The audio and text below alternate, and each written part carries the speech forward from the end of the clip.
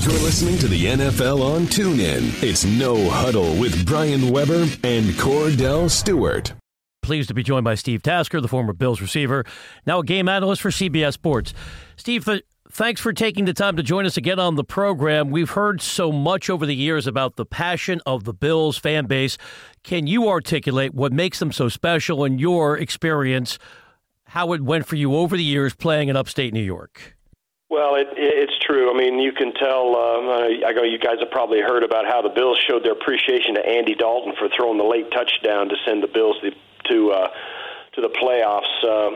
Over $100,000 have been donated to his foundation as a response from Bills fans who donated $17 a piece or so to commemorate the 17 years they were out of the playoffs. It didn't surprise me too much when that word got out that might happen, and it's a different kind of atmosphere in Buffalo because you guys probably know Buffalo's not really a retirement destination. So if you live in Buffalo, it's because you were born here and raised here for the most part, and if you're born and raised here, everybody you know is a Bills fan, your family, your friends, your neighbors, everybody, and it's part of the fabric of the community. And because of that, when good things happen, the community really comes together. It's a pretty special place for that reason.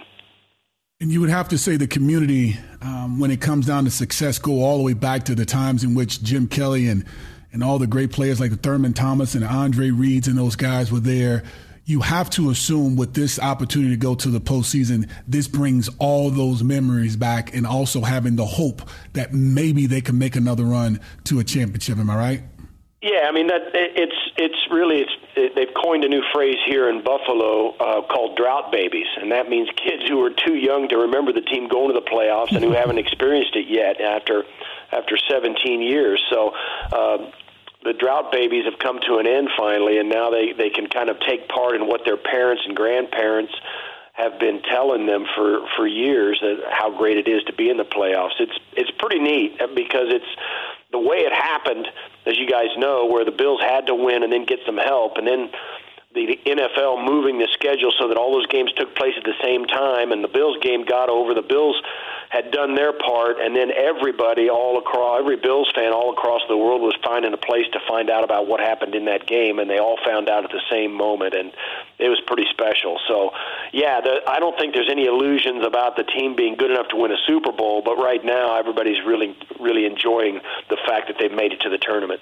Chatting with Steve Tasker, CBS Sports. Steve, how do you view how the Bills have handled Tyrod Taylor? He took the $10 million pay cut in the offseason to stay with the club, and then, of course, the team benched him briefly, going with Nathan Peterman. It was a disaster in that road game against the Chargers.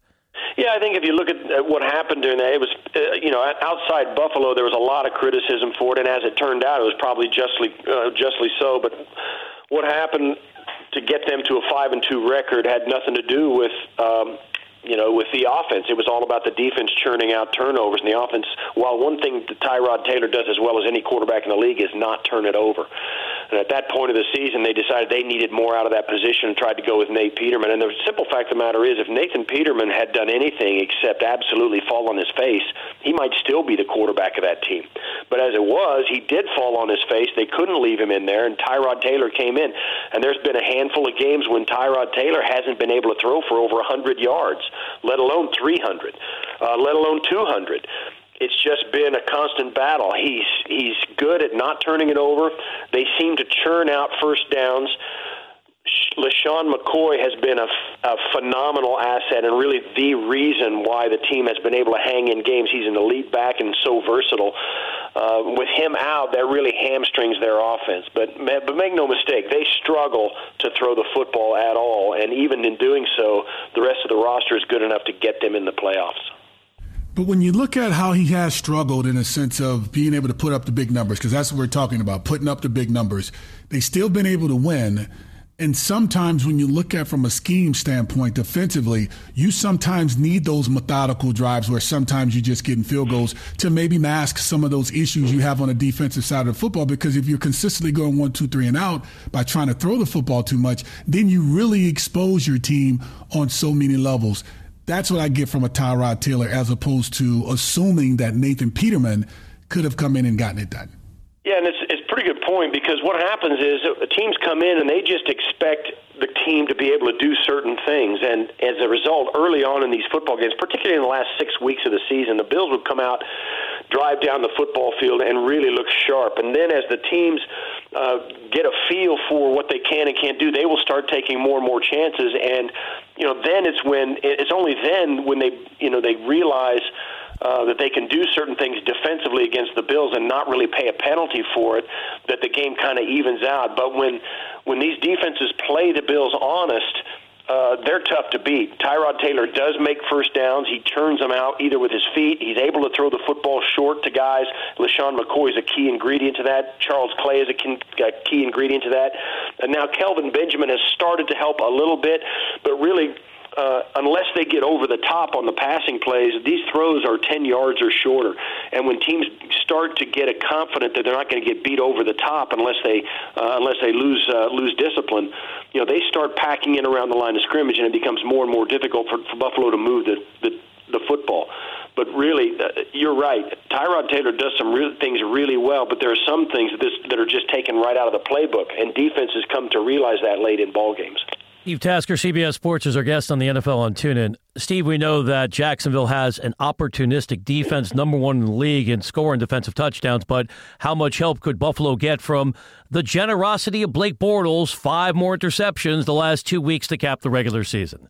Yeah, and I think that's a big question mark, because there's no question the Bills are good enough with their defense. They've shown they can play and beat anybody, because their defense, particularly the Bills' secondary, is stellar. If E.J. Gaines is able to go at cornerback with the 2 healthy cornerbacks in Tre'Davious White, who's really having a rookie MVP defensive MVP season, those 2 corners, E.J. Gaines and Tre'Davious White, are sensational. And Jordan Poyer and Micah Hyde have absolutely transformed the back end of the Bills' defense. All 4 guys are new this year, and they have churned out interceptions. Both safeties have 5 interceptions. No 2 safeties in the league combined for more interceptions. The corners are doing awesome job at getting passes defensed. Their secondary is really, really good, and that could cause problems for Blake Bortles. If he throws it up or isn't sure about where he's going with the football, it will be a turnover. One thing that the Jaguars do have going for them, the Buffalo Bills' pass rush is not as good as the Jaguars. That's saying something, because the Jaguars have the best pass rush in the league, but the Bills don't, and it's not even close. So if the Bills can conjure up some pressure and force Bortles to throw into that really good secondary, then this game could get out of hand, and the Bills could jump out to a lead and make it work for them. That's the real key ingredient, though. The Bills' secondary is the engine that runs their defense.